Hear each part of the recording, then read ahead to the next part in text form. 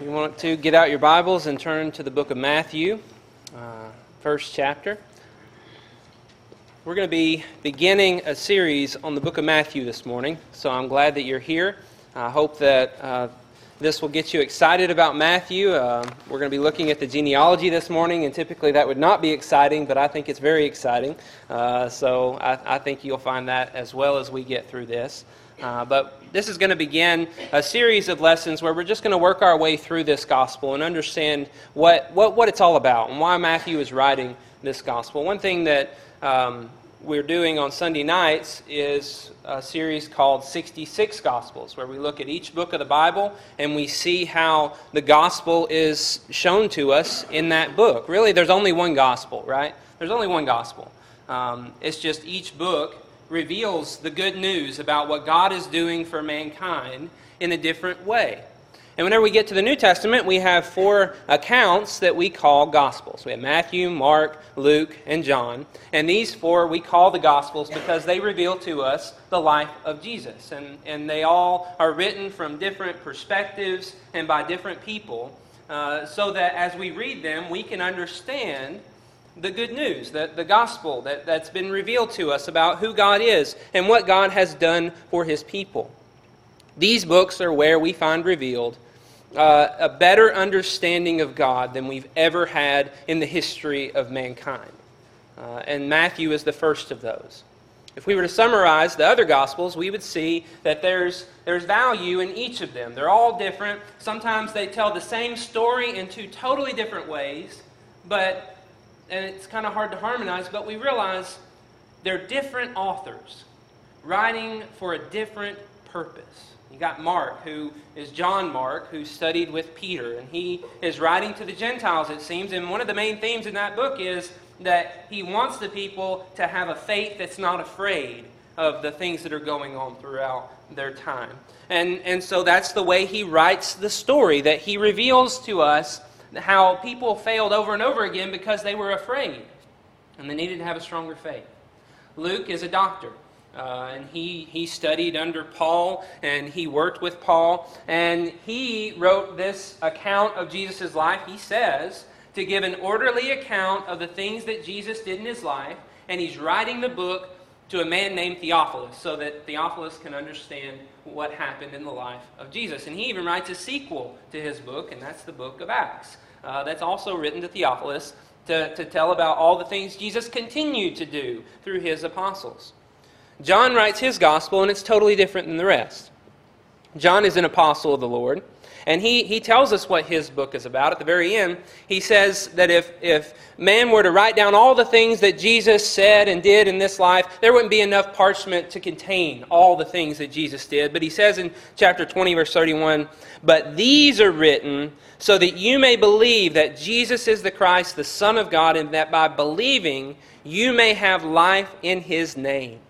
So John chose certain events in the life of Jesus that those who read may believe, and by believing they might have life in the name of Jesus and in His coming to earth. So all of these men are writing with different purposes and different backgrounds that enable them to write, and they're trying to accomplish something in their writings.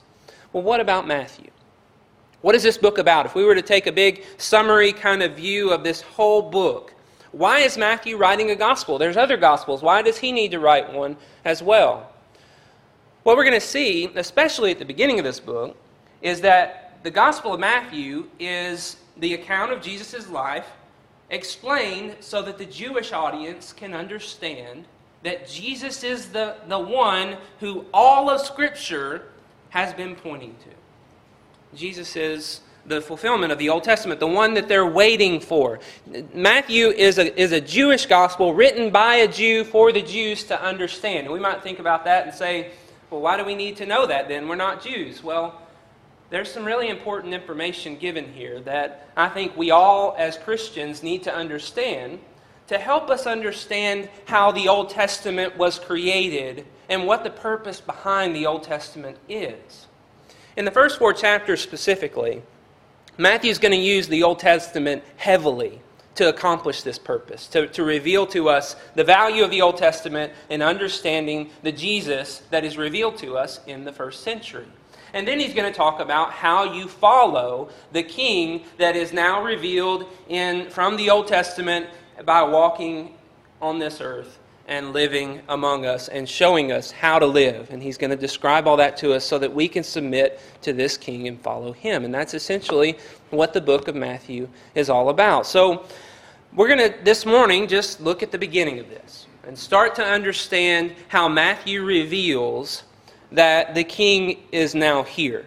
And this is a big deal for those who were Jews. Imagine yourself a Jew in the first century, and you're trying to figure things out. There's this guy, Jesus, that's come up, and he seemed to have been the Messiah. He was doing all these great things, but I don't really know exactly who he is or what he was about, really. It's not clearly explained. Matthew's going to explain it to you. And if you're a Jewish Christian, Matthew's going to touch on some deep things in the Old Testament that are really going to help strengthen your faith as a Jew. And as Christians today, these things ought to strengthen our faith as well, as we understand the God that we serve, who has revealed to us all of the Old Testament in order to show us Jesus in the New Testament.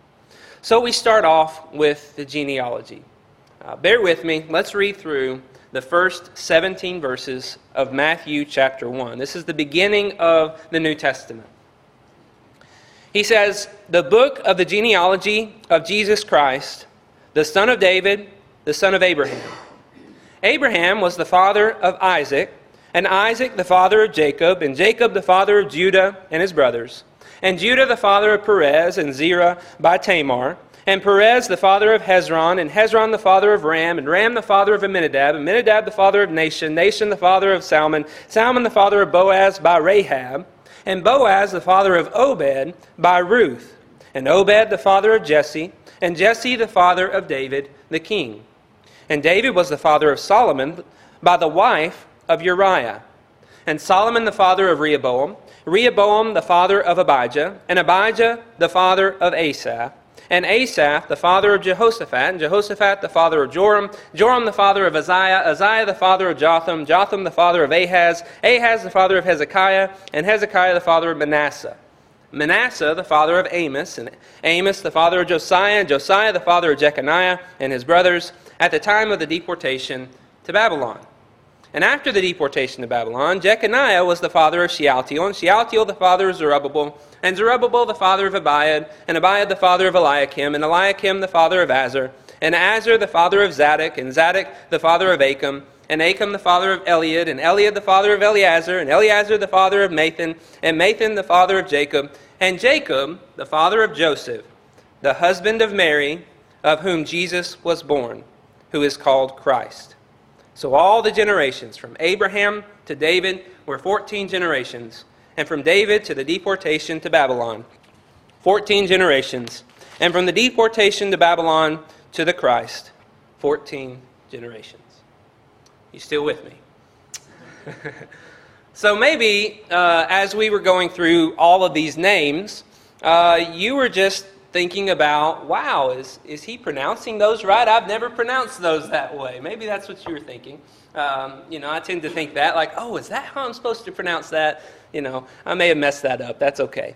But typically genealogies are the thing that we skip, right? I mean, we don't like to read these parts of Scripture because there's nothing here. There's nothing for us to glean off of genealogies. Why would we ever study a genealogy? And so what is God doing? What is Matthew doing, giving us a genealogy in the New Testament? That was Old Testament stuff. We don't need genealogies in the New Testament. Well, Matthew thinks that the genealogy is important. Otherwise, he wouldn't have added it in here. Mark didn't have a genealogy. John didn't have a genealogy. Luke did. But Matthew does. And Matthew thinks it's important. And notice in verse 17, he says, "So all the generations from Abraham to David were 14, and David to deportation 14, and deportation to Christ 14. He's got some purpose in mind in these stages of time. And he's trying to reveal something to us about what God has been doing by bringing up these different periods. Well, what is it that he's doing with these periods? Why is he revealing that Jesus has come through these people? Why didn't he go all the way back to Adam? Could have done that. Genesis makes it very clear, the genealogy trail. Luke does that. But instead he starts with Abraham, and he works his way through to David, and then he works his way through the deportation, and then he finally works his way through to Christ. Well, what are these stopping points all about? One thing that we're going to see this morning and understand is why he did this, because these are major points of promises that God makes to his people. And what Matthew is trying to come across to us and reveal to us is that Jesus is the one who fulfills these promises that are made in these different time periods. And that's going to be the main thing that we focus on this morning, is understanding those promises that were made and how Jesus is the fulfillment of them, at least to some extent. I mean, we could be here for hours looking at all that. And then we're going to talk about some of the details that are in this genealogy that really matter to each of us individually. These theological kind of things can sometimes seem up in the air, like, oh, wow, that's really cool and everything, but what does that mean to me? We're going to kind of look a little bit deeper and understand how it means something even to each of us individually. It's a big deal for us in our faith overall to understand these things. These are foundational concepts for every Christian to understand, that Jesus has fulfilled the Old Testament promises that were made. But we also need something we can take with us when we leave this place. And so Matthew gives us that as well in this genealogy. Notice the structure as you read through this genealogy is the reverse of verse 1. The book of the genealogy of Jesus Christ, so he starts with Jesus, and then he says the son of David, the son of Abraham, and then, so that's A, B, C, and then he goes Abraham, in the verse 2, David, and he kind of goes chronologically. Okay? And he reveals to us these different people. So, why is he doing that, and what is the point? Why is verse 1 here written like it is? Well, he's pointing out specifically to these people because these people are important. There are promises that were made to each of these, to David and to Abraham. And there's another promise that's revealed to us in verse 1, and we'll get to that. But let's look at these and let's think about this a little bit. What does this mean to be the son of Abraham? If you're a Jew in the first century, how important is it that there is a son of Abraham that has come and that it is Jesus? Well, Abraham was made promises by God in the Old Testament. We remember those, most of us who studied the Old Testament very much. Back in Genesis chapter 12 and chapter 15 and chapter 17, you remember God comes to Abram and he has a wife, Sarah. He's 75 years old, she's 65. They have no children. And he says, go to the land that I will show you, out of Ur and into the land of Canaan. And he promises him there that he will give him a son, and through his son there will be a great nation. He makes the nation promise. He says this land that you're on will be yours to inherit, an inheritance for your children, and that through your offspring, through your seed, all the nations of the earth will be blessed. You remember those promises? That's important promises for us to know and to remember.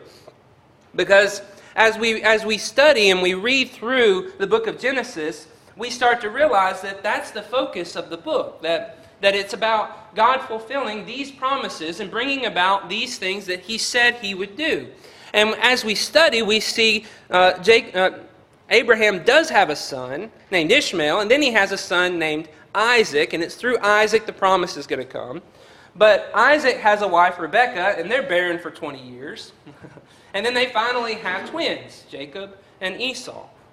And Esau's a mess, and Isaac's not that great of a father. And then Jacob is the one through whom the line's going to go. But eventually we get to Israel, Jacob changing his name to Israel. And he has 12 sons, and they go off to Egypt, and they're taken into captivity essentially in Egypt, and they're redeemed, and we've got Moses, and Joshua comes into the land, and they're able, as this huge nation, to take the land for possession for themselves. And then eventually they get a king, David, and it seems like all these promises are being fulfilled that Abraham has said. That there's a nation, that there's land, and that there's a blessing to all the nations of the earth through Solomon. It seems like that's the case. I mean, the people have rest and everything seems good. But do you notice how it doesn't ever stay that way? Like it's just a temporary thing. It's not something that lasts forever. It's just this passing, fleeting thing where there's this nation and all these great things and then it all just goes away.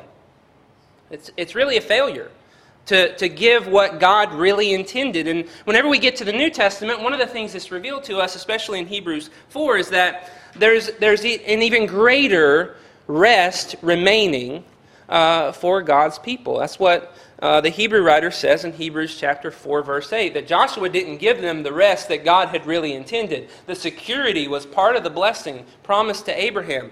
And in fact, as we go into other books of the New Testament, we see that all those promises that are made to Abraham are actually being fulfilled in Jesus.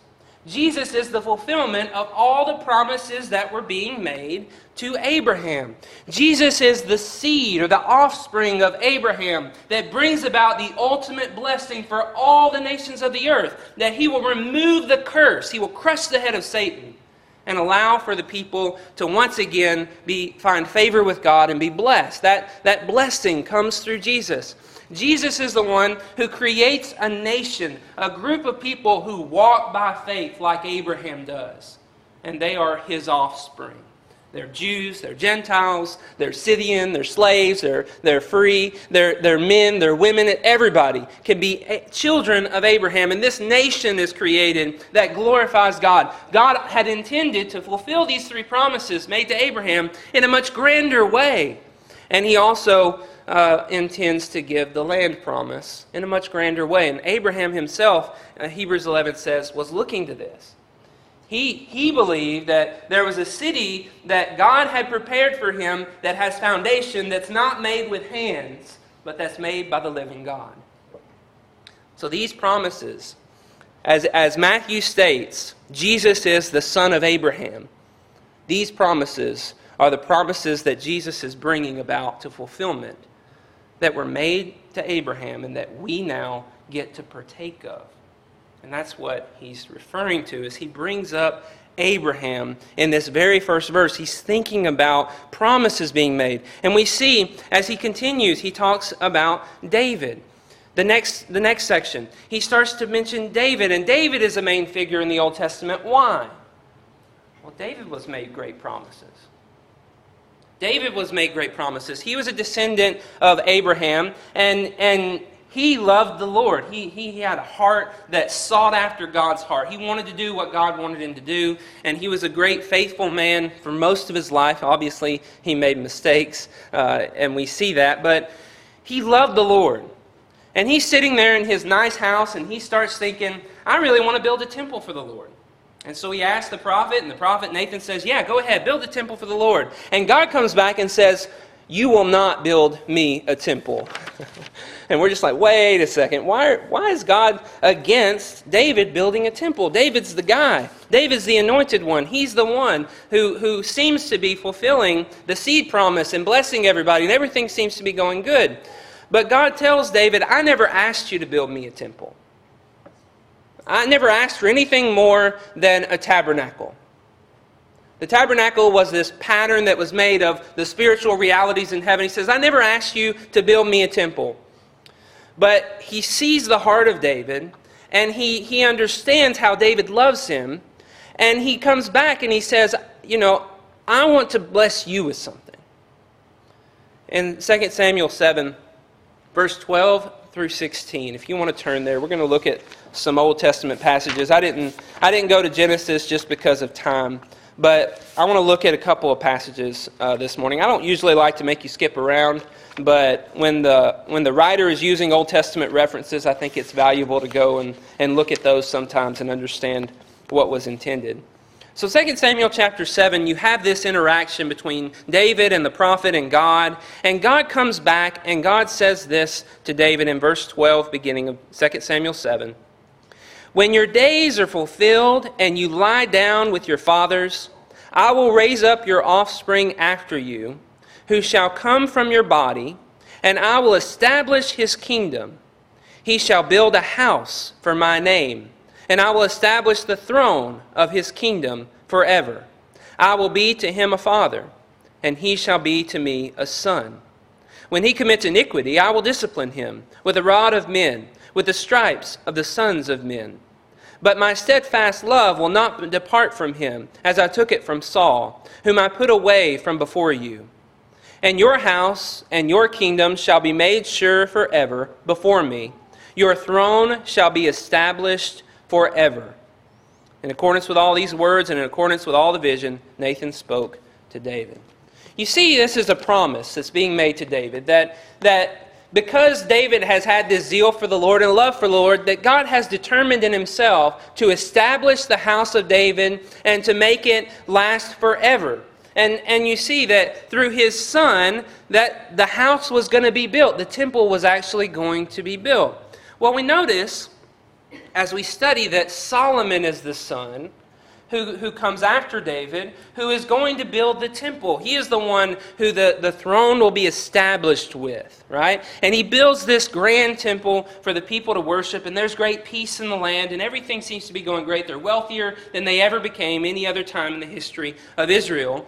But we see that Solomon fails. He fails. He marries foreign women, and he starts pursuing idolatry. And because of that, God says, I'm going to rip the kingdom in two. And your son's going to get Judah, and Jeroboam's going to get the other tribes. So we see that the promise that God makes here is just, it fails miserably at the hands of Solomon. Solomon's not able to establish the throne of David forever over all of Israel and over all the earth. He's not able to create that great expansion to bless all the nations of the earth, really, as God intended it to be. His descendants also were supposed to rule forever, and they didn't. He has kings come after him, and they were good kings, and they were bad kings, but eventually it runs out, and there's no kingship. There's no royal succession of the line of David. And we're just left wondering, well, God had planned to establish his throne forever. Will he do it or not? And the answer seems to be no. But then Matthew comes onto the scene in Matthew and says, this one, Jesus, he is the anointed one. He is the son of David that God had in mind. He is the one who will rule forever. These words in 2 Samuel, I will raise up your offspring after you, and he shall build a house for my name. Verse 13, I will establish the throne of his kingdom forever. Verse 16, your throne shall be established forever. That picture of an eternal king that was promised to Solomon is being fulfilled in David. This great promise is coming true in David. But then you go back to Matthew, and you notice how it transitions from Abraham to David to the deportation to Babylon. Well, why is it doing that? What is that about? Well, go back up, look at verse 1, and notice how it kind of goes backwards. The book of the genealogy of Jesus Christ, the son of David, the son of Abraham. So we have Abraham, the son of Abraham, we have the son of David, and then it says the book of the genealogy of Jesus Christ. Well, think about that for a second. Is Christ Jesus' last name? No. So many times we kind of just say Jesus Christ and we kind of picture that as his last name, but what does Christ say about Jesus? The Messiah, the anointed one.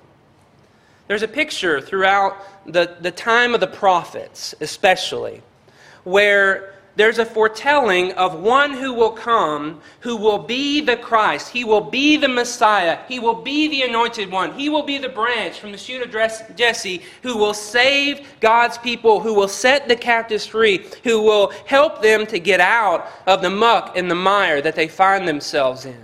These promises are made over and over again in Scripture, and we don't have enough time to go to all of them, but I want to look at some of them. We'll just kind of go through some of the major prophets. Go back to Isaiah.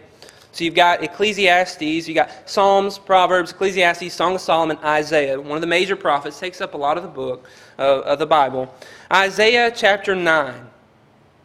Look at some of these prophecies that are made during the time. This is before the deportation to Babylon in Isaiah, but during this time period, there begins to be prophecies. It's apparent that Solomon's not going to fulfill the promises that were made to David.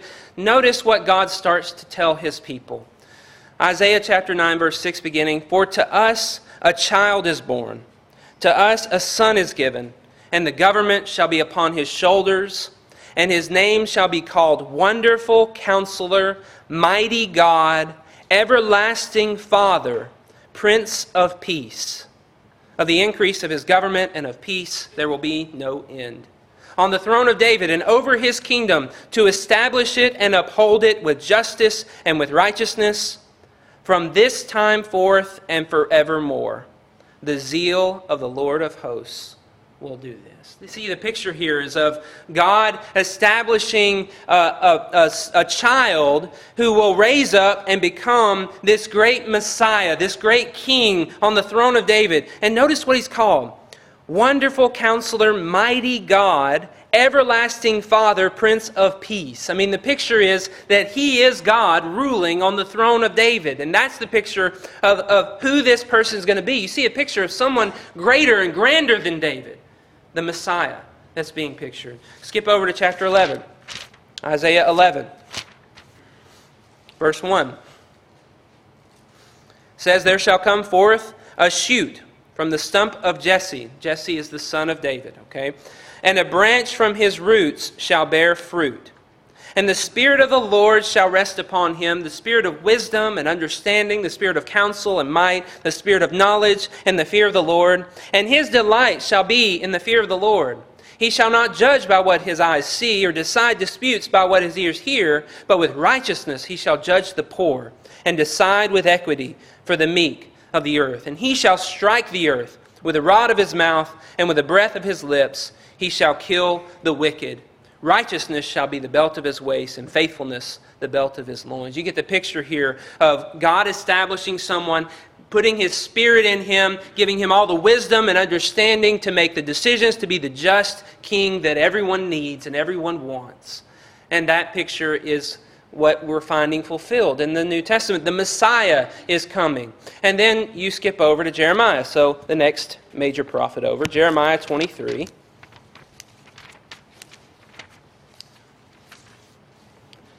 Verse 5.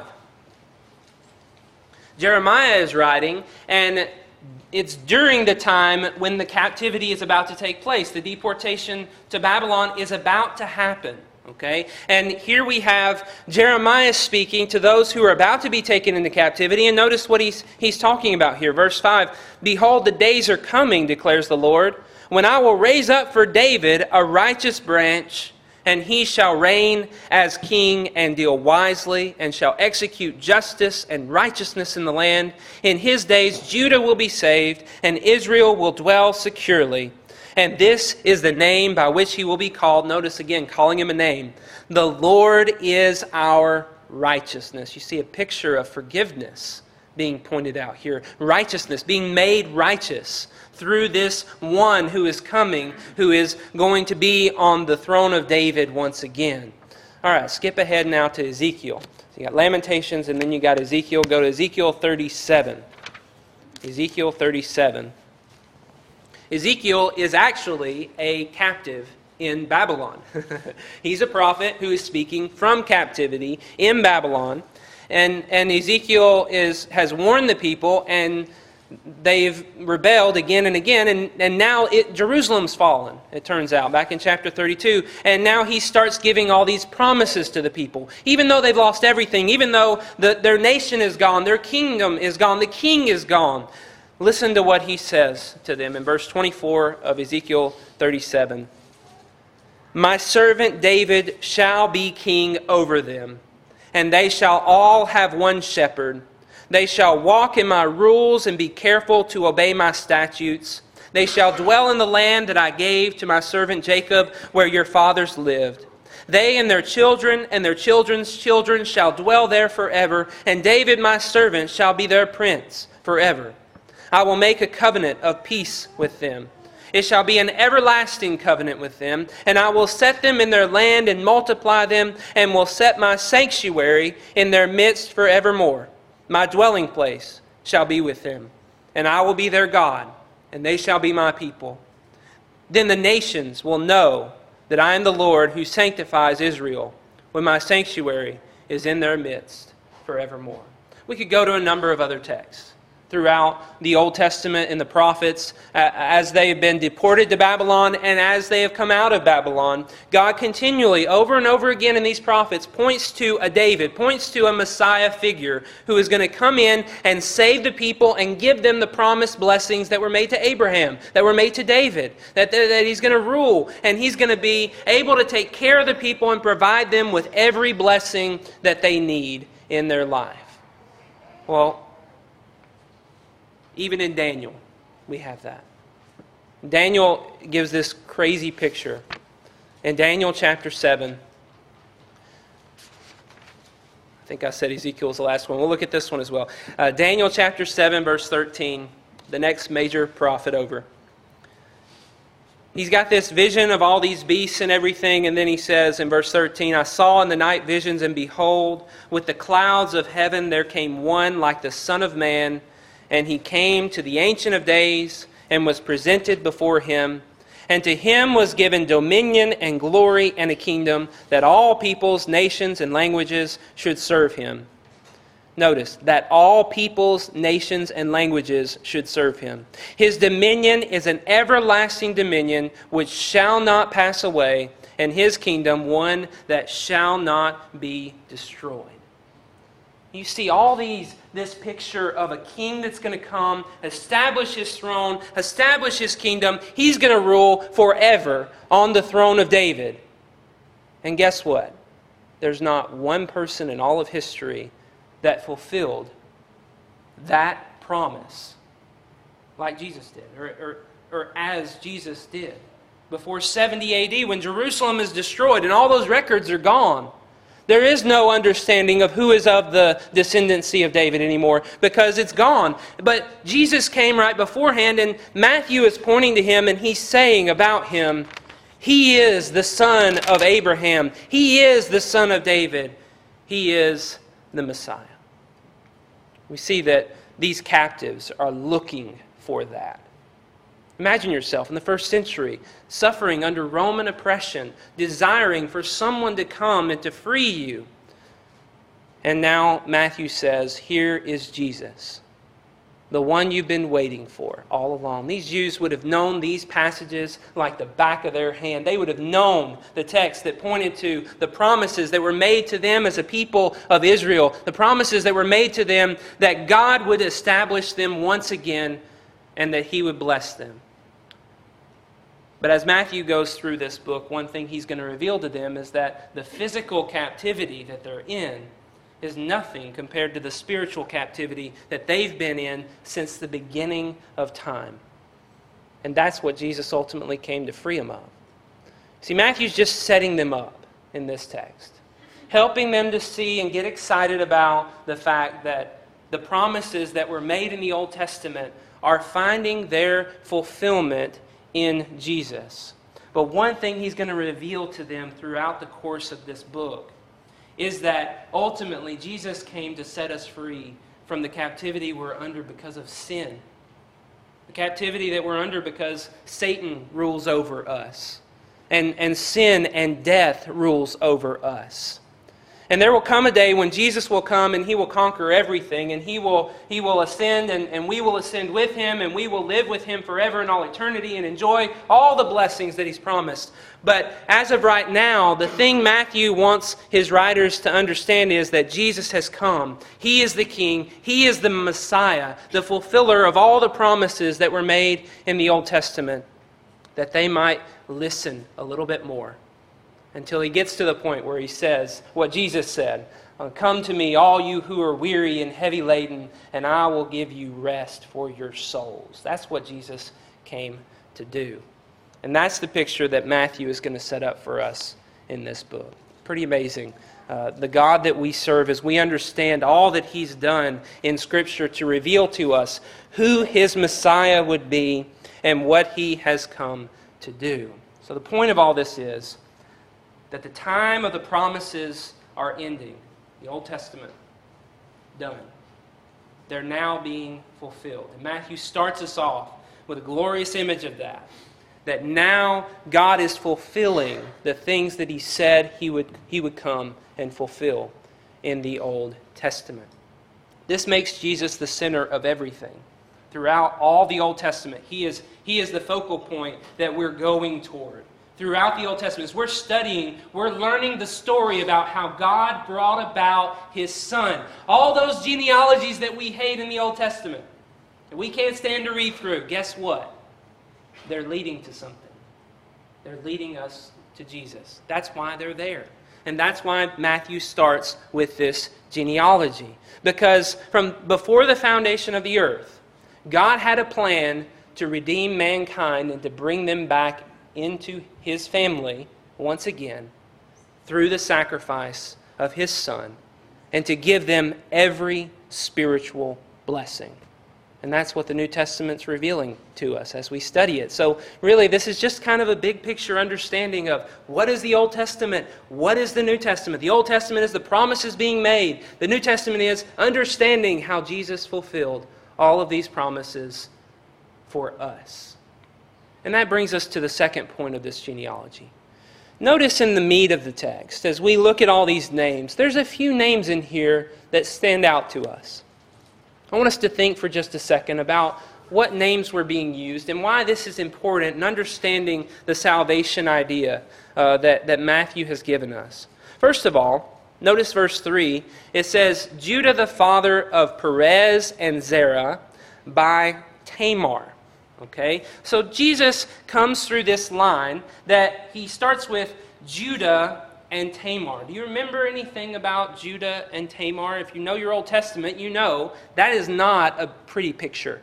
If you're reading through Genesis, you read that and you're like, oh, why is that there? What's the point of that? You know, that's just ugly. I mean, Judah has 3 sons. He gives his son to a woman, to Tamar, to be married, and they don't have any children. His son dies. He gives him to the second son. He refuses to try to have children. He dies, and then Judah doesn't give Tamar to his 3rd son. And Tamar is supposed to have him, but doesn't. Supposed to have children through him. So she dresses like a prostitute, deceives Judah, and has children through Judah. What is that? What a horrible picture. You know, what sinfulness, what evil we see in these people. And then there's redemption. As Judah is forgiven by Joseph, as Judah is brought back, there's a picture that God is able to bring some good out of something awful. That through Judah and Tamar, eventually we would get to the son of Abraham, son of David, the Messiah. You keep going, you get Rahab. Rahab is a Moabite. The Moabites were not supposed to be added to Judah, to Israel, up to the 10th generation, but yet she's added. And it's a weird little story that tells us about, oh, that's Ruth. Rahab is somebody, I'm sorry. Rahab is this story about a Canaanite woman who the spies come into Jericho and they find they're being caught, and Rahab saves them. And she's a Canaanite who's a prostitute. Ruth is a Moabite. So you've got these pictures, and then you've got David was the father of Solomon by the wife of Uriah. Doesn't even mention her name, Bathsheba. Okay? And even included in the list, Manasseh. God brings about the Messiah, the son of David, the one who's going to fulfill all these things through these horrible people. Why is all this mentioned? Well, think for a second about the Jews and their perception of things. As we go through this is going to be revealed to us in the book of Matthew, that the Jews did not care for those who were sinners, and they thought, there's no hope for them, let's get them out of here. And here at the very beginning of Matthew's gospel, Matthew, a tax collector, brings up these horrible sinners and says, God is able to restore and to bring about His Messiah through them. Not through good people, not through the best of the best, but through them.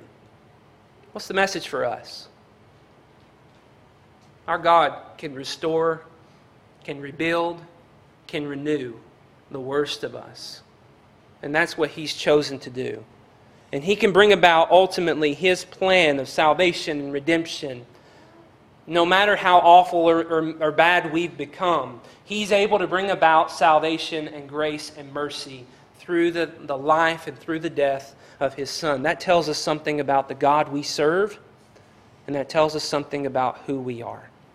We need to think differently about who we are and understand that everyone on this list, David included, was sinful, was horrible, did bad things in his life, and was unworthy of this great honor to be blessed as he was by the God he served. None of us here are worthy of the great blessing that God has provided us through this Son that He has given us. And next time we're going to be studying more about His birth and understanding more about how He fulfilled the Old Testament. And I've already studied to prepare for that, and I'm really looking forward to that study together with you as we dive into some of those Old Testament texts. I hope that you can make it back with us to study that. Is there anybody here this morning who recognizes their state and their status with God? Understanding that you're a sinner, understanding that you have fallen short, that you are unworthy of the God who is able to work from the very beginning of time to make all these promises and to fulfill them by coming down to earth Himself and dying on a cross for our forgiveness. If you understand all of that and you have not submitted your life to Him, you need to understand He is the King, He is the righteous one, and He is our righteousness. If we're willing to submit to Him, His blood will wash away and cover all of our sins and make us pure and holy children of God and bless us with every spiritual blessing. If you have not taken part in that wonderful blessing and you know you need to do that, please make that change. Please come forward as we stand and as we sing.